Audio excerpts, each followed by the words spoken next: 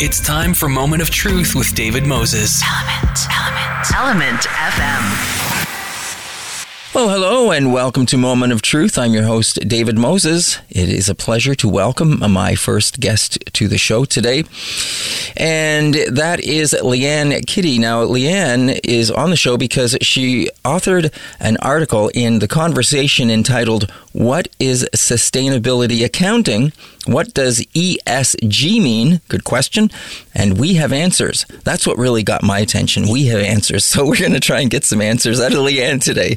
But before we talk to Leanne about that, here's why she might have some of those answers. She obtained her undergraduate degree in business from Mount Allison University and her master's in business administration from McMaster University. She also has a PhD from Concordia University, and she is a chartered professional accountant with a particular focus and passion for management accounting. Her work experience includes commercial finance, private company business validation. That's interesting. I'd like to maybe ask her about that. And work in the accounting education sector, most recently with the CPA Canada.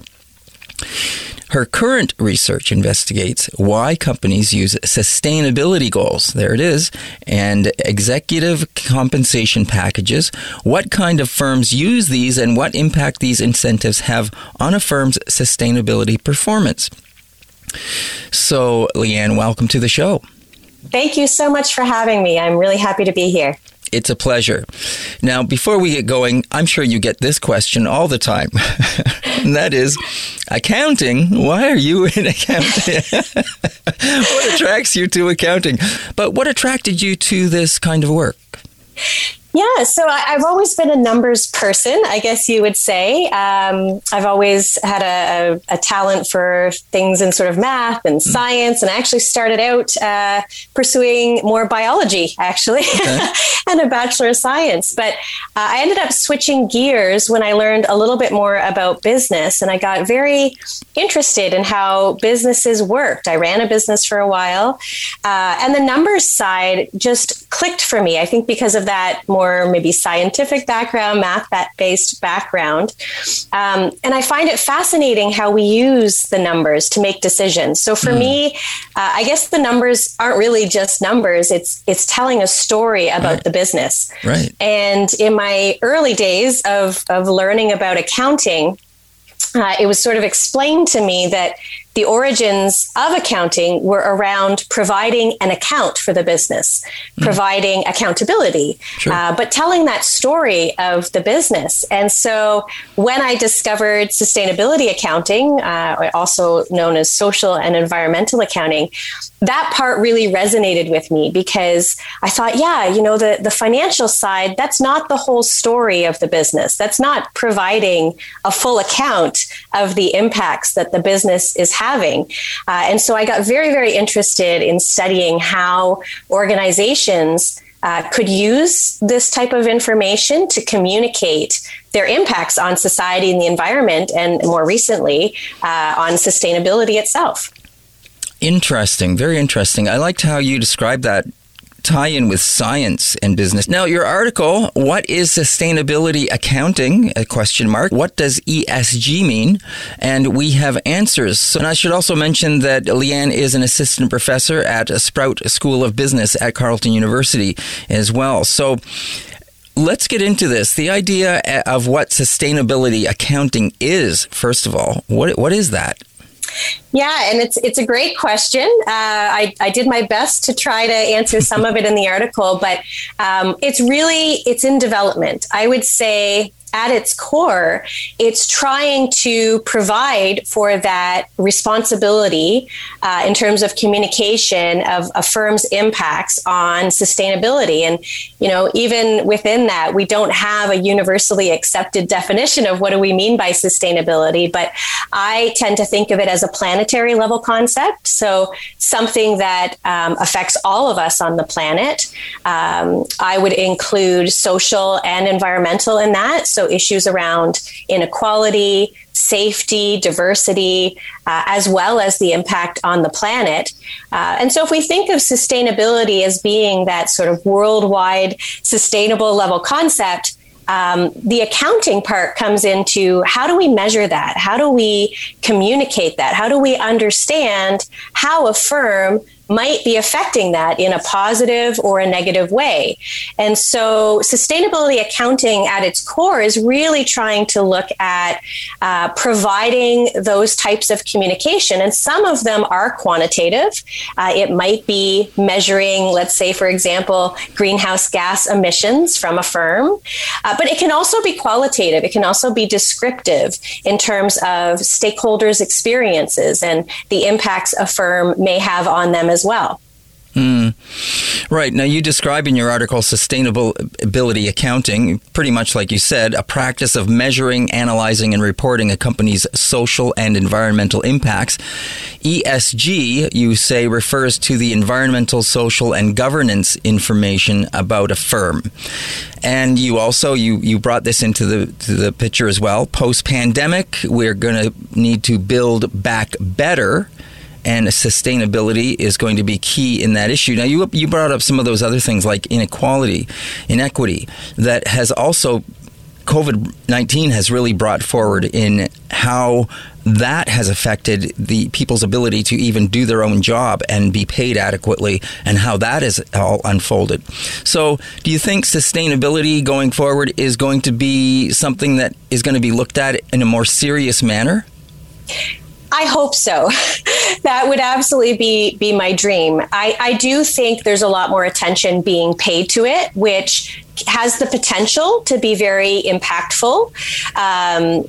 Certainly, if we're going to pay attention to true sustainability issues and measure those and report those in a way that really ties itself to that planetary concept, I am hopeful that we can see some real change. We have seen many companies paying more attention to this stuff. We have more and more companies every year providing sustainability reports, so detailing some of these impacts. We still have our challenges. We have companies engaging in things like greenwashing, right? Where they're not telling the whole story. They may only be talking about the positive effects or the positive impacts they're having. And that's not really in line with it. So I think we have a lot of work to do.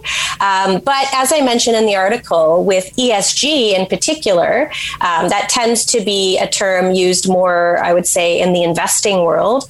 But the investments are turning towards this type of information, in part because there's growing evidence that it's good business to pay attention to these factors, whether that be to reduce the risk or to take care of your social resources, the people that are working with you and for you, the communities that you're operating in, the environmental resources that you may be using, be it water or trees, wood, paper.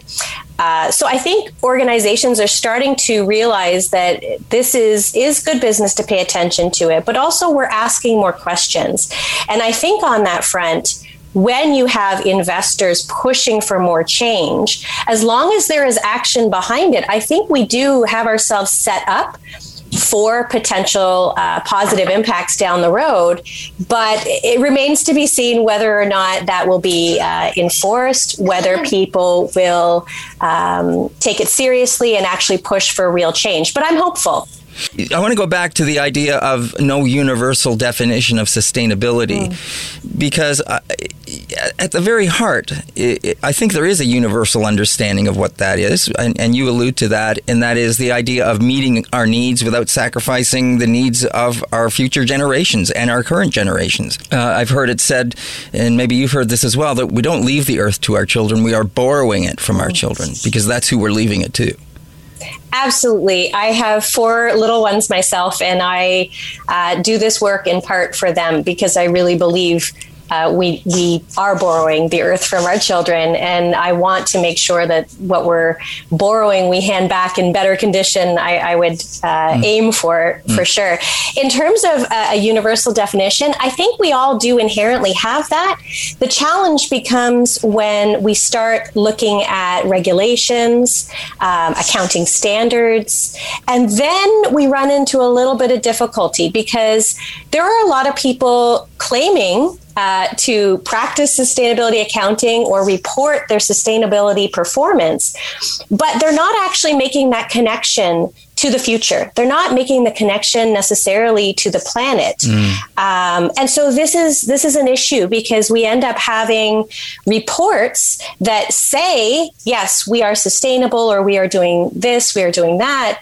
But really, it's about short-term concepts. Right. And I make a little bit of reference to this in terms of some of the upcoming standards that may be put into place.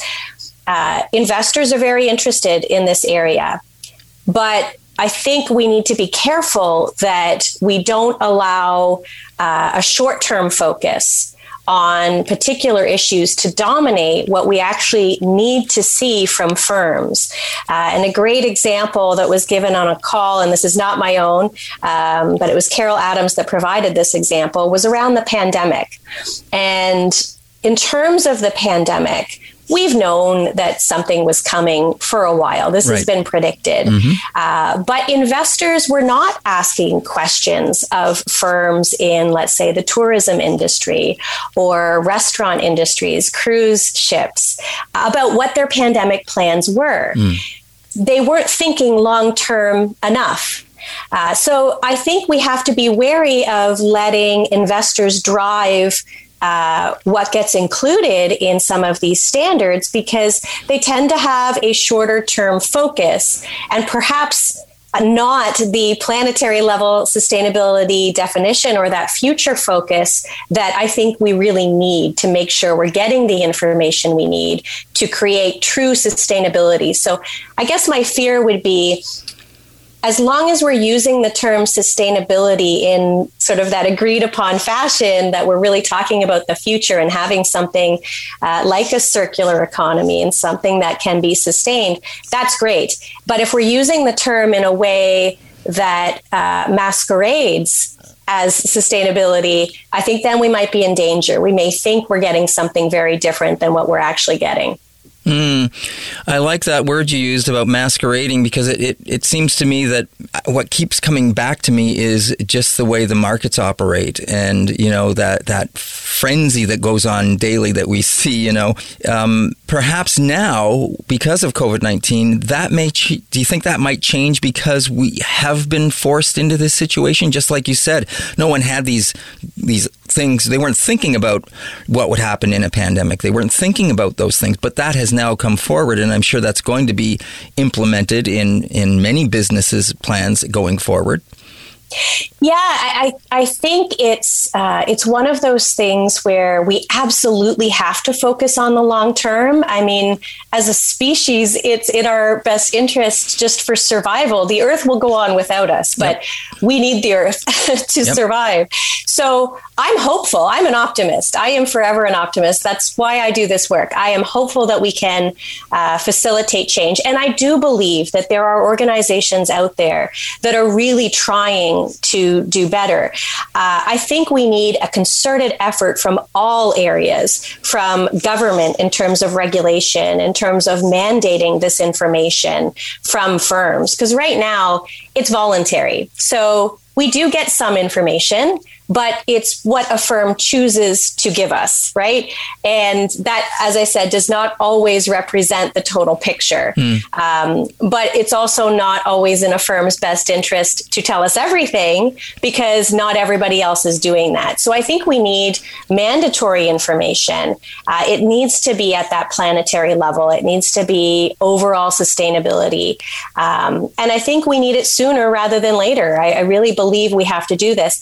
There are firms focused on aspects of this, but there are also firms that are not. And I think we need to have better systems in place, as I usually describe it, to identify the wolf in sheep's clothing. Right now, there really are a lot that are hiding in plain sight, and we don't have good ways to tell them apart. Yeah, interesting. I think in your articles, you also allude to the fact that there's, what, about 100 companies or so that are causing about 70% of our greenhouse gases? Absolutely. I mean, when I came across that, I was fascinated because 71%, according to this report, of the greenhouse gas emissions are coming from just 100 companies.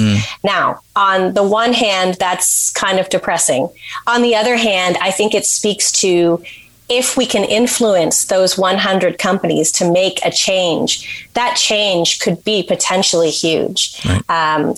But we need to have, standards in place. We need to get those firms to change. We need to be aware of who the firms are and what they're doing and how they're doing it. And absolutely, I mean, some of these companies have been aware of greenhouse gas emissions issues, for example, for decades and have not shared it, have not brought it forth. Very, very similar to the tobacco industry. And that's an issue, but we need to force that information. I think we're at a tipping point now where if we don't do something soon, it really is to our own detriment. You're listening to Element FM in Toronto and Ottawa, 106.5 in Toronto, 95.7 in Ottawa, anywhere across the country. If you download the Radio Player Canada app, type in one of those two coordinates as well as ELMNT FM, and then listen on your device of choice 24 hours a day, 7 days a week. You could also be listening on one of your favorite podcast platforms and on our SoundCloud. You can always go there to listen to some of our previously recorded conversations and interviews at your leisure. My guest here on the show today is Leanne Kitty. She is an assistant professor at Sprout School of Business at Carleton University. Talking to her about her article that she authored in The Conversation entitled, What is Sustainability Accounting? What does ESG mean? And we have answers. ESG refers to the environmental, social, and governance information about a firm. Now, we have been talking about many of those aspects as sustainability, what that means, the fact that it is voluntary at this point. Leanne, one of the things I was also thinking about as we've been talking is investors. You've been mentioning investors, and I was thinking about some of those, the companies have been operating also at the idea of their shareholders and, and thinking about them instead of the big picture as well. And hopefully that's going to change. And, the other thing is that shareholders are people. Companies are run by people, and we are all sharing this planet. And if we think about the business or what we're doing for our shareholders rather than the overall big picture, and if the shareholders are only looking at the short-term idea of what are the dividends I'm going to get back, or what am I getting in return, and not thinking about our big picture, we're still running into the same old issues. Absolutely. And I think that's a really critical point. We are investors. Right. It's us, right? This is our money for those of us, if you have a mutual fund or if you're fortunate enough to have a pension fund at work, maybe an RSP you have some investments in, or TFSA, that's your money. And if you've invested in these firms, you get a vote. One of the challenges is we tend to delegate those votes to the companies, to the mutual fund companies. And so we're not always taking our power back and letting our voice be heard. But that is a powerful way, if you use your vote to actually vote on some of the issues that come up on these topics, or letting the mutual fund companies know, or your pension plans know that, hey, we don't want this anymore, right? That's a way that you can exercise your power. And I'm fully aware, especially with inequality, not everybody is fortunate enough to have investments, and the ones who typically don't are the ones who are suffering more so. But I think that just raises the stakes for all of us that may be in the market, may be investors, to really take that responsibility seriously and not sit back passively, but actually make your voice heard and let them know that these are issues that are important to you, whether it be that you want your investments to divest from some of these organizations, whether you want them to push for change. There's a lot that we can do beyond, our individual lives as well and how we live, but particularly as investors, where the money is typically where the influence is. All right. There has been for some time investments that you can make that are geared toward the world. They're greener. Yeah, and there are a number of funds that are coming online, especially in the last year or so. We're seeing more and more of these available. I will say, coming back to the sustainability accounting piece, we still have a lot of challenges in terms of measuring the real sustainability performance of the firm. So I would just say to be a bit cautious about some of them. It's not to say that we shouldn't be paying attention to these things. We absolutely should, and we should be pushing for more information and for more change. But the way we're measuring some of the stuff right now, as I mentioned, it's mostly voluntary. So firms can kind of say what they want to say, and that does influence inclusion in some of these funds. So it's still early days. It's getting better. We're working hard. Not just myself, but there's a lot of us in the community that are working really hard to try to improve how we look at these firms and how we measure it and what information is important. But certainly, I think making your voice heard to say that these are important issues for you and that you want better information so you can make better decisions, I think will push the money to get that information, make it higher quality, and make it more relevant to true sustainability at a planetary level. You said early days. What do you mean by that? How long has sustainability sort of been something that, in terms of accounting, has been around, or that is something that is being looked at? Yeah, I mean, the field itself has been around arguably since maybe the 70s, really kind of was developed in the perhaps 80s, 90s-ish. But it's growing every day. We see more and more people, say on the academic side, pursuing research in this area. And there's more of us trying to think about these issues and what they mean for us as a society, for the planet, for firms as well. And when I say early days, I guess what I really mean is that we don't have all the systems fully figured out just yet. So I don't want to make the claim that, we know how to measure the exact performance of a firm and how it contributes to sustainability. We don't. And that's, I guess, my fear when we talk about some of the sustainable, responsible investing funds or ESG. It gives the impression sometimes that we figured it out. We know how to measure this stuff. And the truth is we don't yet. We have improvements. We have better ways to do it now than we used to, and it's growing every day. But we still have a lot of work to do. We still have a lot more information to gather. And that really comes back to the information that we get from firms or that's required by government, which comes back to this issue of it being voluntary at this stage.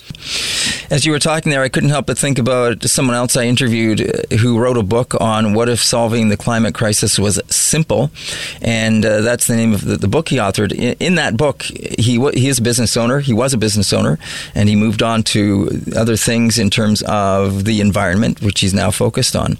And one of the things as a company that he did was look at the carbon footprint that they were producing, and he got his entire company to do simple things to change, to try and work towards that. And, changing light bulbs, et cetera, all of these kind of things, and other things that they did. And he got the whole company involved, and he saw a couple of different things that happened. One, everyone was more involved and more engaged in what they were doing at work, and he started to see people starting to come up with their own ideas of what they could do to help change and do those kind of things. But he started to implement these little things, and he was saying, these are just like nickel and dime things, they're not really much. But when they finished and he came back and he started looking at the numbers, they had done a drastic amount to reduce their carbon footprint. And it was amazing. They were saving money as well. So it was beneficial for them as a business to do that. So I find that really interesting. And if more businesses did that, they might find the benefit of moving forward in this way as well. The other thing that I wanted to mention about that was, I forgot. But well, I think you brought up some really interesting points, though. One is bringing the information to the table changes the way you make decisions, right? And I think that's a great point about how we decide to go ahead. Sometimes it's as simple as just being aware, right? If you have two projects to do and you're looking at them both and maybe they both make about the same amount of money, okay, well, we'll do one over the other. If you look at those same two projects and you say, oh, but wait, this one will have a lower carbon footprint, all of a sudden it may change the way you're looking at that project, and you say, well, as long as they're both profitable, then let's do the lower carbon footprint version.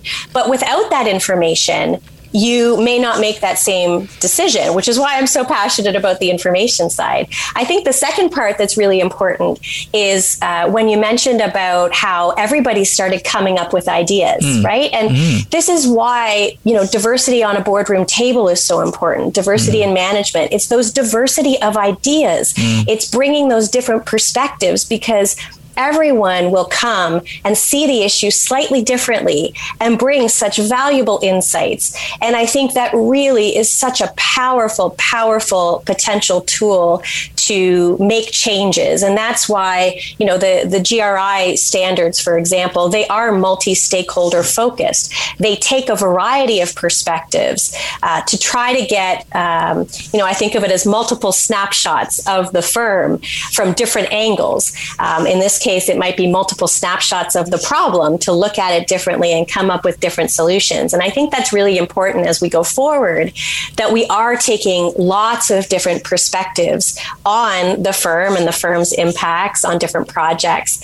And again, just to be wary, I would be a bit wary about being solely focused on, say, investors as a group to guide the information that we need, because they may only be looking at it from one perspective, or it might be more limited. Whereas when you gather all of those perspectives, I really do think it leads to richer and better decision making.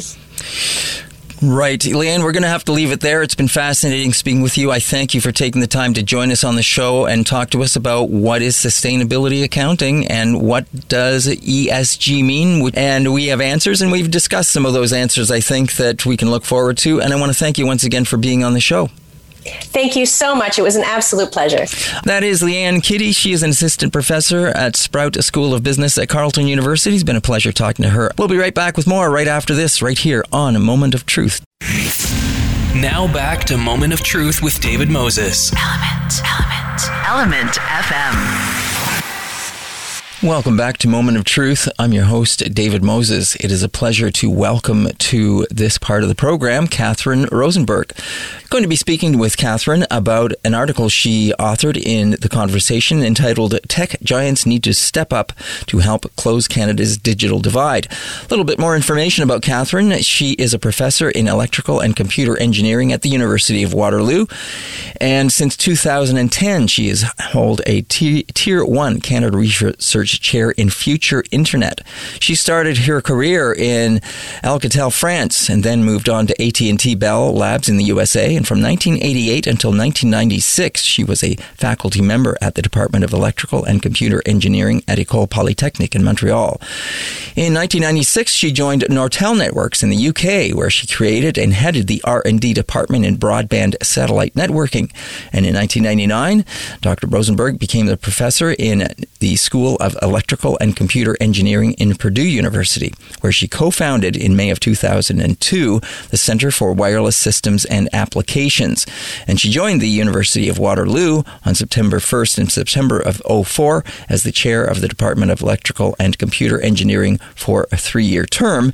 And she was elected the IEEE Fellow for contributions to resource management in wireless and satellite networks in 2011, and a fellow of the Canadian Academy of Engineering in 2013. She's authored over 150 papers on broadband and wireless networking and traffic engineering and smart grids, and has been granted 8 U.S. patents. So it's a pleasure to welcome her to the show. Professor Catherine Rosenberg, welcome to the show. Thank you very much, David. Thank you for this introduction. Now, your article, Tech Giants Need to Step Up to Help Close the Divide of Canada's Digital Divide. An interesting one. And I also noticed, I'm very happy to have you on the show because of your your background in wireless and satellite internet services, which, of course, the northern parts of Canada have been suffering that divide for quite a long time. Absolutely. This article you are referring to in the conversation is really about those northern communities.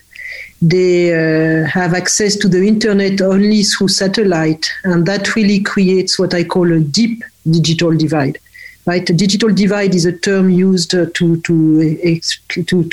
explain the fact that different people have a different level of internet connectivity, and some of us have a very good internet connectivities and some very bad one, either because of technical infrastructure issues, such as satellite links, or when you live in rural areas, because the infrastructure also is quite old.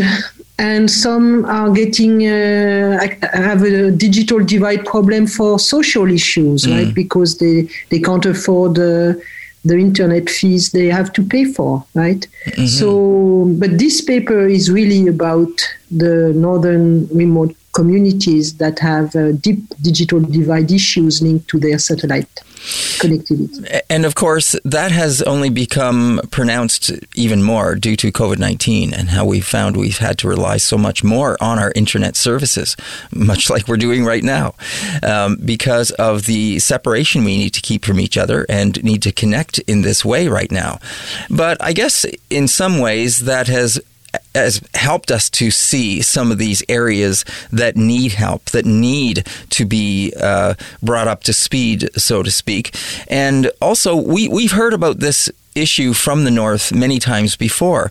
Now, Canada has also said it's going to be, or it is now in the works of bringing those internet services or trying to implement better internet services right across Canada and into the North. Absolutely. And there are many ways you can do that depending on the setting. For example, in rural areas, you can hope that 5G is going to help a lot bridge the digital divide. However, for bridging the digital divide in a remote community, it's unclear if 5G is going to be the solution or what is the solution. And the point we are arguing in the paper is that this is not a problem that can be solved by internet service providers alone. It has to be solved by many stakeholders, including the content providers, the Google, the Facebook, the YouTube of this world, the Netflix of this world. Now, when I think of satellite service, we know that there are more and more satellites being put into our atmosphere or above the Earth. Certainly, Starlink, Elon Musk is creating a web of satellites, low orbit satellites that he's producing. I did an interview a little while ago with a community in Pikangikum that recently received one of those satellites and dishes as a test to see if that could help improve the satellite and internet service they were receiving prior to that. That seemed to have gone really well, and they saw an immediate improvement. What is happening above the Earth right now, though, that you know of, in terms of the wireless services that are being launched, and how are they improving? What's going on up there right now? Well, clearly, as you said, so far, most of the satellite connectivity was through what we call geostationary satellites that are very far from Earth, and hence the latency is very high. It's very good for a large footprint for TV broadcast, but not that great for communication connectivity. With lower Earth orbit satellite, you are able to be closer from the Earth, hence there is less latency problem for the internet connectivity. However, the footprint is smaller, which might be an issue at some point. So clearly, all those are good things for northern remote communities. It's going to improve a little bit the internet connectivity, but it will never be fiber-like. Now, and let's not forget that if we are trying to give a quality of experience to the northern remote community that is equivalent to urban areas such as Toronto, Montreal, and so on, then clearly there is a problem. No satellite ever is going to provide that. When I was reading your article and about the challenges that are being faced here, and the connectivity in terms of, for instance, we are probably using broadband internet that is fed over fiber optics that really help us to have a larger bandwidth and create a very quick and very responsive system that we can communicate over. I've always been told to try and not use a wireless connection when doing these kinds of interviews, because we want to have a wired system. It just makes it that much more robust and also responsive without dropouts, those kind of things. Thinking or remembering that there's cables buried under the ocean that go from North America to Europe. I don't know if that's accurate, and I don't know if it's possible. But is that the kind of thing that we need to try and set up from going north to south then? Better? No. This is never going to happen. It's too expensive. I mean, when you look at infrastructure for remote community, the reality is there is no business case. So you don't do it because there is a business case. You do it because you have to, right? Because it's the right thing to do.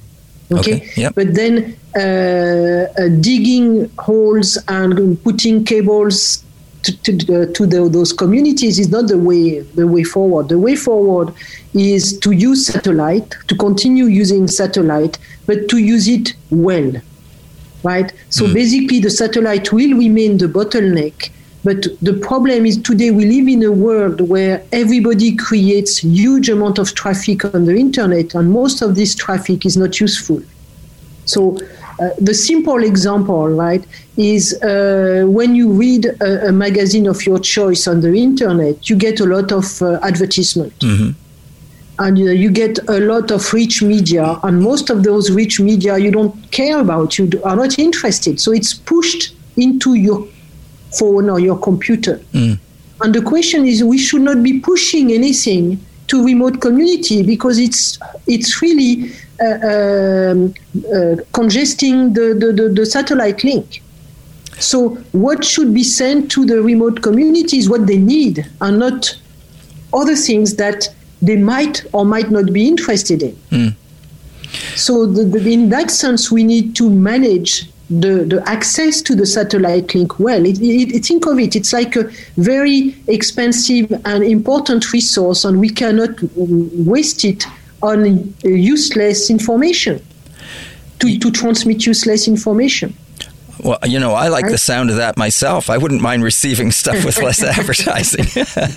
Yeah, I completely agree with you, but that's a separate problem. Yes. and I believe that the content providers would be ready to do it for northern remote communities, because they understand that they are limited by their satellite link. They don't want to do it for everyone, because that's the way they make money. Right. But so even if I agree with you, I think we have to separate the issue here. Yes. The point we are making in this article is that indeed you have to consider that the remote communities have a special status. They are not in a situation where they can be pushed, where they can be sent information that is not useful. Right. Okay. And so that's the first point we are making. The internet becomes richer and richer. It's more, I use a strong term here, but it's more and more polluted by information that nobody asked for. And that's not good, but that's a very important problem, but not the point of this necessarily of this article. And that also the content provider are using what I call deep encryption. So they are encrypting everything, including, and that's the address on if you think of a packet as a real package, there is an address on each packet, and this address is also hidden in some way. And the point we are making, which is a technical point, is by using deep encryption, the content providers are preventing the internet service provider to control and to use the satellite link intelligently. And we are saying the satellite link cannot be used badly. It has to be used smartly. And for that, the service provider needs to be, cannot be blind. And they are blinded by the deep encryption performed by the content provider. So then a couple of things come to mind. One is what improvements are being made to move forward to help with this situation about bandwidth and delivering these services to the north that will help adding bandwidth. How can we improve the bandwidth? So improving the bandwidth, as you said very well at the beginning, can be done through a different satellite system. The problem of those satellite systems is they are very costly. They look wonderful on paper, but they are not providing a huge amount of extra capacity. Right? So it's going to be nice, but it's not going to be a paradigm shift. Okay, so that's the first thing we need to understand. Okay. So yes, we should do those kind of things, and it's going to help, but it's not going to make the quality of experience of a user in a northern community equivalent to a user in Toronto. So that's the first thing. The second thing is we need to convince one way or another the content provider to deal with those communities differently from the way they deal with other users in Canada. So basically create a special status and maybe allow the traffic to be sent to this user to be better controlled and better filtered. Because we cannot afford to send information that is useless on those links. And what we say in the article, in the conversation, is we are hopeful that they would do it because they have created, those content providers have recognized the problem in Africa, for example, where for other reasons the infrastructure is also very limited and hence the connectivity is very much bottlenecked. And they have provided different solutions for these countries. So what we are saying is they know they have to do it in some cases. They were ready to do it for Africa.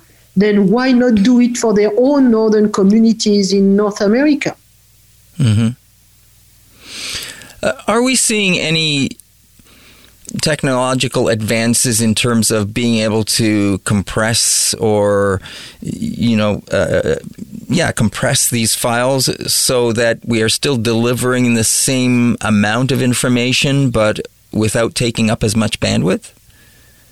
Yeah, I mean, this is all those kind of things are already done. Compression is being done, but you see, when you think of a satellite link, you have to think of it both ways. You have to think of it as a broadcast link that basically is used for TV, right? So you try to picture the satellite sending new TV data, right? So this is what we call the downlink. It goes from the satellite to the home or to the users, right? But with internet connectivity, you have to go the other way. You have to go from the users to the satellite to the internet at large, right? So that's called the uplink. Yep. And the uplink is a problem. And the second problem is the latency. And so I don't want to enter too much into the detail, but 80% of the traffic, maybe not 80%, but roughly 80% of the traffic is based on a protocol called TCP. And TCP is really a closed-loop protocol, which suffers a lot when there is a high latency. And satellite, especially geostationary satellite, have about 250 millisecond latency, which is huge. So low Earth orbit satellite will help a lot in that. So not in terms of bandwidth, but more in terms of latency. So low Earth orbit satellites have two big advantages. They will improve bandwidth a little bit, but they will also decrease the latency problem. Right. Okay. You're listening to Element FM in Toronto and Ottawa. That's 106.5 in Toronto, 95.7 in Ottawa, and anywhere across the country. If you download the Radio Player Canada app, type in one of those two coordinates as well as ELMNT FM, and then listen on your device of choice 24 hours a day, 7 days a week. You can also listen on your favorite podcast platform and on our Element FM SoundCloud. It's a pleasure to welcome to the show Professor Catherine Rosenberg, and we are talking to her about an article she co-authored in The Conversation entitled Tech Giants Need to Step Up to Help Close Canada's Digital Divide. Catherine, one of the things you mentioned there was, you said to take away some of the pollution or the decluttering, I guess, of the satellite reception and uplink and downlink for northern communities so that we can feed more of that information in a reliable way to the north to bring them up to speed closer to what the southern hemispheres are experiencing. And one of the things you mentioned was also about how you want to get the internet providers to try and get on board with that, and you believe that they will be acceptable to that idea. More the internet providers are part of the solution, but more than the internet providers, when the government talks about bridging the digital divide, they always talk about the internet service providers as the main stakeholders, the one that have to do the work. And the point of our article is to say, wait a minute, they can't do it alone. So the Rogers, the TELUS, the Bell of this world, or at least of our country, they cannot bridge the digital divide alone.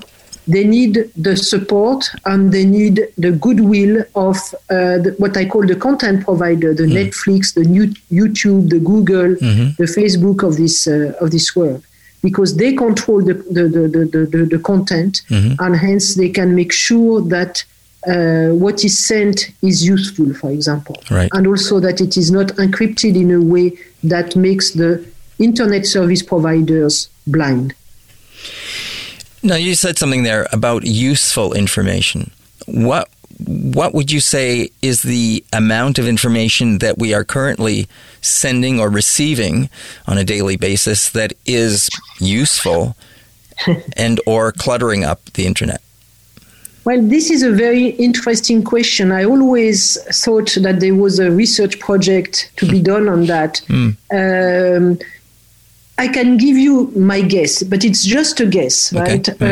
I would expect that at least 30 to 40% of the traffic in the internet is useless. That's huge. It is. It sure is. Right? And so, of course, you can say, what do you mean by useless? I mean, speaking just of my own experience, when I read Globe and Mail, for example, am I interested in all the ads that are placed on the page I'm reading?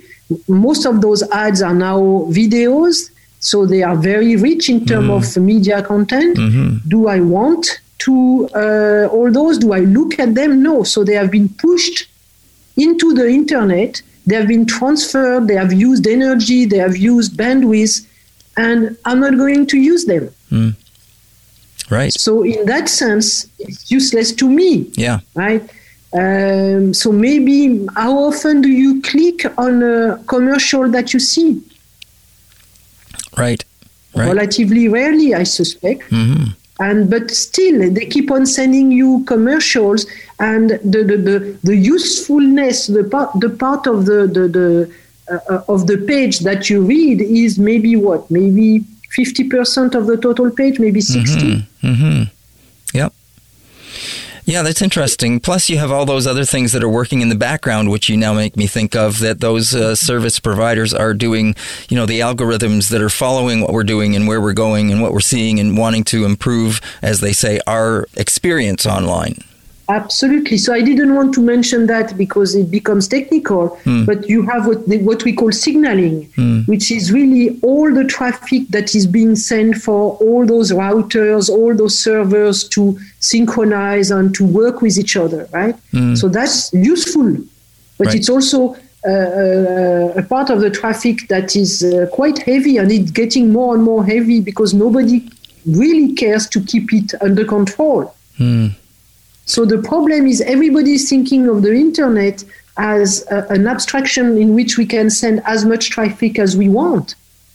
And instead of thinking of it as an infrastructure that we have to use with care and to use with parsimony. So you also talked about this special status that is needed. How would you see that unfolding? Well, the way we propose it in the article is to say, let's assume that the UN, we need an entity that everybody respects and everybody is ready to accept as being fair. The UN is giving this status so that it's not given to everybody who doesn't want commercials, right? That's right. So, but it's only given to the entities that are indeed behind the satellite link, right? So they have a special status. And this is recognized. Think of it as again, the internet traffic is. You can think of it as letters. Each piece of information is sent in what we call a packet, and the packet has an envelope. And in this envelope, you said, "Be careful. This comes from Northern Community." So that's the status, and hence the internet treats those packets slightly differently. Okay. And differently, why? Because, for example, we don't want to encrypt them too deep so that we know that we are able to allow for the protocol to be well suited to satellite, then and so on and so on. And then the content providers, when they receive packets from those remote community, they know that they should not put too much commercials, and they should maybe strip the commercials for those destinations. And you just mentioned the UN there as a possible something that everyone would recognize and respect. You also say in your article declared the internet access a human right 5 years ago. What does that mean? What does that then mean for us as people? Well, it means first that the UN has recognized that that the internet is becoming a right, and hence everybody should be able to access the internet and to learn also how to use the internet, because it's not only a question of connectivity, right? We started this conversation by saying that the digital divide is not always technical. Sometimes it is societal, right? Depending on your means, you might not be able to afford a good connectivity. Right. But to go back to the UN is basically saying that everybody should have reasonable access to the internet. So what is reasonable is not defined, but even in Canada, when we talk about broadband connectivity that should be given to everybody, it's questionable that the numbers are reasonable. I think they are quite low right now. The numbers given by the government are quite low. And by declaring that as a human right, does that then put pressure on governments to try to implement that? Yeah, as long as you believe government are pressured by the UN. Right. I think the governments are pressured by their public opinion, and their public opinion has a better understanding now how the internet is critical to the day-to-day life of everyone. So I think if you think of our governments, they are just interested in public opinion. And so moving forward, you think that it's probably more advantageous to go after the content providers and try to get them on board with this, but they can't do it alone, nor can the internet providers either. Yeah, I think we need to recognize that there are many stakeholders, and when the government is trying to do something about bridging the digital divide, which they are, right? I mean, the Canadian government is trying to, then they should really create a task force that involves more than just service providers and, of course, the users, meaning in that case the remote communities, but also content providers. Mm. And what can the average person do, do you think? Is there anything that we can do? What can we do as a... Well, I think we can vote. Right. I guess I was thinking more about in terms of the way we use the internet, but I guess that really doesn't apply, does it? No, I think we have very little power with respect to the internet. We are users, we are consumers of traffic, right? Yeah. What we could do, and I thought of that several times, that we should create a label, like we have label for organic food. Maybe we should have a label for good applications, applications that are not creating too much clutter, as you say it, in the internet. And if we had this kind of label saying, oh, this application is respectful of the internet, and this one is not, right, then maybe as a consumer, we could choose respectful application or application with good label. Yeah. But right now, we don't have this kind of label. So as a user, we can't do much. Catherine, it's been fascinating speaking with you. I thank you for taking the time to join us on the show and share this information and talk about your article that you co-authored in the conversation entitled Tech Giants Need to Step Up to Help Close Canada's Digital Divide. It's been a pleasure, and we hope people will go and read the article and get up to speed on this, so to speak. Thanks a lot, David. Very nice talking to you. Likewise. Thank you very much. Take care. Bye, David. Bye-bye. That's the voice of Catherine Rosenberg. She is a professor in electrical and computer engineering and Canada's research chair in the Future Network at the University of Waterloo. And that is our show for today. Thank you for listening, and we look forward to having you back again tomorrow right here on Moment of Truth and Element FM. See you then.